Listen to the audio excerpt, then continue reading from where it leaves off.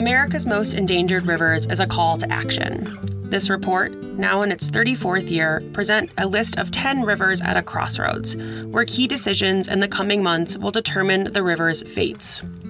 American Rivers selects rivers based on the following criteria: the magnitude of the threat, the significance of the river to people and nature, and a critical decision point in the coming year. Over the years, the report has helped spur many successes, including the removal of outdated dams and the prevention of harmful development and pollution. You can learn more about the rivers and the issues facing them and what you can do to help at americanrivers.org/Endangered Rivers 2019.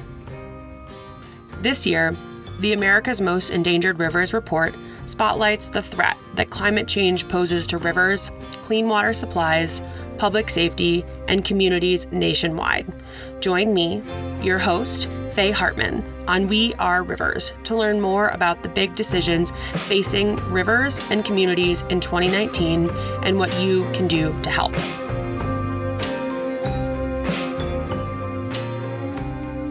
American Rivers Most Endangered Rivers report is a call to action. It's a red alert, if you will, to the country saying these are 10 rivers that are under imminent threat and you can do something about them this year. That was Chris Williams, Senior Vice President for Conservation at American Rivers. Chris, along with myself and my colleagues at American Rivers and our partners at conservation organizations across the country, are working to amplify the important issues and actions that are facing all 10 rivers on the most endangered list. We've been doing this since 1985, and we've had quite a bit of success in putting rivers on the list, drawing attention to an issue, mobilizing the public to advocate around that issue, and actually achieving a result that increased protection of the river. This year, we're using America's Most Endangered Rivers to not only call for action on the 10 listed rivers, but also spotlight how climate change is threatening all of our rivers. We want to help drive urgency around stopping climate change, and we want to advance efforts to protect and restore rivers, which strengthens communities in the face of climate impacts. This year's list is very much shaped by the climate change issue, because the top 3 rivers on the list, the Gila River at number 1, the Hudson River at number 2, and the Upper Mississippi River at number 3, are rivers that are dramatically impacted by climate change, and major management decisions involving those rivers and protection decisions involving those rivers need to be made because of those impacts. Today, we stand at a crossroads. Will we act to protect these rivers and strengthen our communities, or will we continue to exploit and damage our rivers, making ourselves more vulnerable to the impacts of climate change? America's Most Endangered Rivers of 2019 highlights what's at stake and the critical choices we face for our future.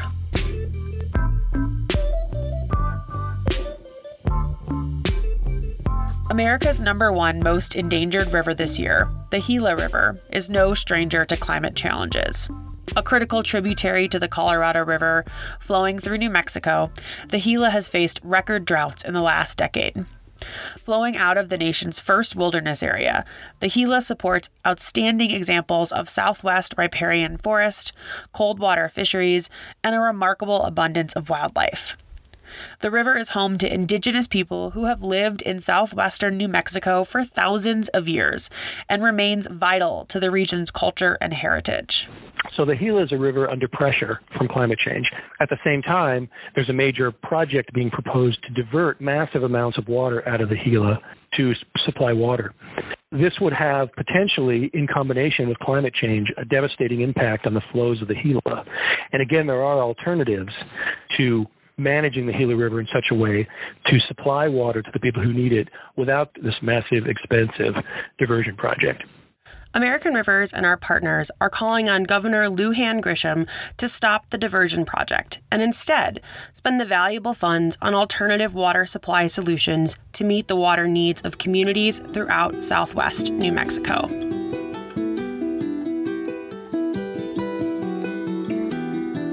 The Hudson River in New York is the second river on the most endangered rivers list this year. The Hudson River flows 315 miles from the Adirondack Mountains in upstate New York through the Hudson Valley and into New York Harbor. As the second largest estuary on the East Coast, the Hudson provides critical habitat for endangered species, including Atlantic and short-nosed sturgeon, and threatened species like the banded sunfish and Blanding's turtles.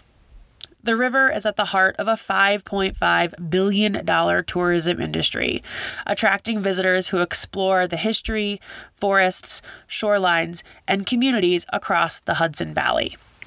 In the case of the number 2 river, the Hudson River, Superstorm Sandy had a tremendous, devastating impact on the eastern seaboard, particularly New York City, where storm surge caused devastating flooding. It was likely aggravated by sea level rise. So you have the sea level rising, and then you have a big storm like Superstorm Sandy pushing all that water inland, and you get a major flood. So now there is a proposal by the U.S. Army Corps of Engineers to build these massive sea gates that essentially close in the face of a storm to protect New York from storm surge. Now, that might be a practical idea on its face, but the fact of the matter is it could be very problematic. A sea gate won't really help you against sea level rise. There's a whole variety of options that could be deployed to protect New York City from storm surge that wouldn't do the massive damage to the estuary ecosystem at the bottom of the Hudson River that a sea gate would.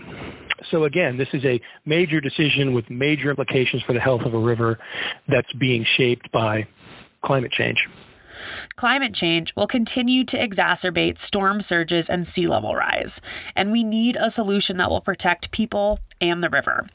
We're calling on the Army Corps of Engineers to develop a comprehensive, adaptable plan that includes a full suite of management approaches to reduce the impacts of rising floods, including natural infrastructure that restores features like floodplains, wetlands, barrier islands, and oyster reefs, non-structural approaches that relocate, flood-proof, and elevate buildings and infrastructure, and where necessary, land-based approaches to protect buildings and infrastructure that cannot be relocated.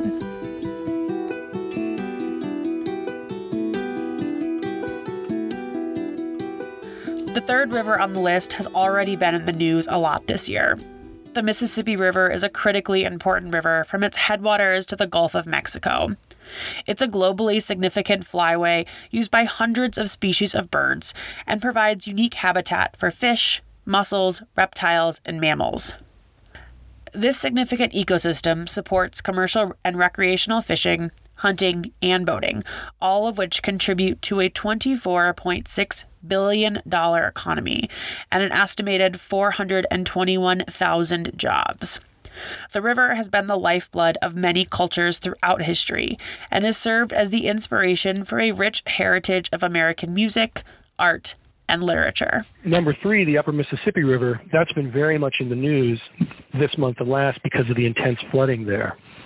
That flooding was triggered by a bomb cyclone, which in all likelihood was intensified by the heating of the atmosphere. At the same time, that flooding is in some places being aggravated by the levee system that is meant to control flooding that probably is no longer adequate to control the increasingly frequent and intense rain events that are going to be happening in the upper Midwest. And even taking climate change out of the equation, in many cases, these levees tended to make flooding downstream worse or tended to collapse in the midst of major floods, and resulting in tremendous damage.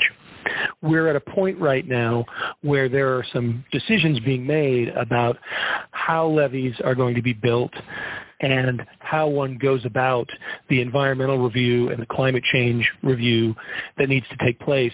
This is a real confluence of the impact of climate change and some decisions being made on the Upper Miss about how levees are going to be built and managed.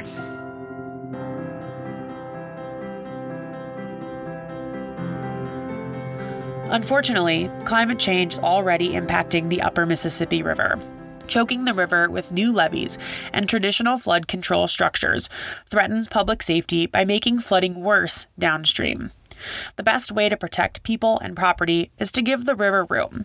We're calling on state and federal agencies to prohibit the illegal raising of levees and promote better flood solutions. Now is the time for a new vision that makes room for rivers and allows nature-based solutions to protect communities. Climate change is the most consequential environmental challenge facing our planet today. It's impacting our rivers and water first and hardest. What does climate change look like where you live? We must heed the warnings of the scientific community and quickly move away from reliance on dirty fossil fuels. And we must unite for the clean water our families and ecosystems need to survive. Healthy rivers are key to protecting this life-giving resource for future generations. Rivers provide clean drinking water. They water our crops, power our homes and businesses, provide wildlife habitat, reduce the severity of floods and droughts, and provide wild places for us to fish, boat, and explore. I encourage you to take action on behalf of the 10 rivers listed in our Most Endangered Rivers report.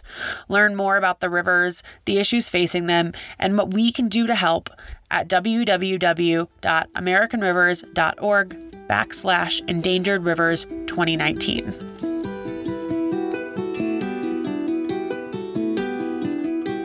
Thank you for listening to We Are Rivers, conversations about the rivers that connect us. If you enjoyed today's episode, please take a moment to rate and comment on your podcast listening device of choice. This allows others to find this podcast and connect with our stories.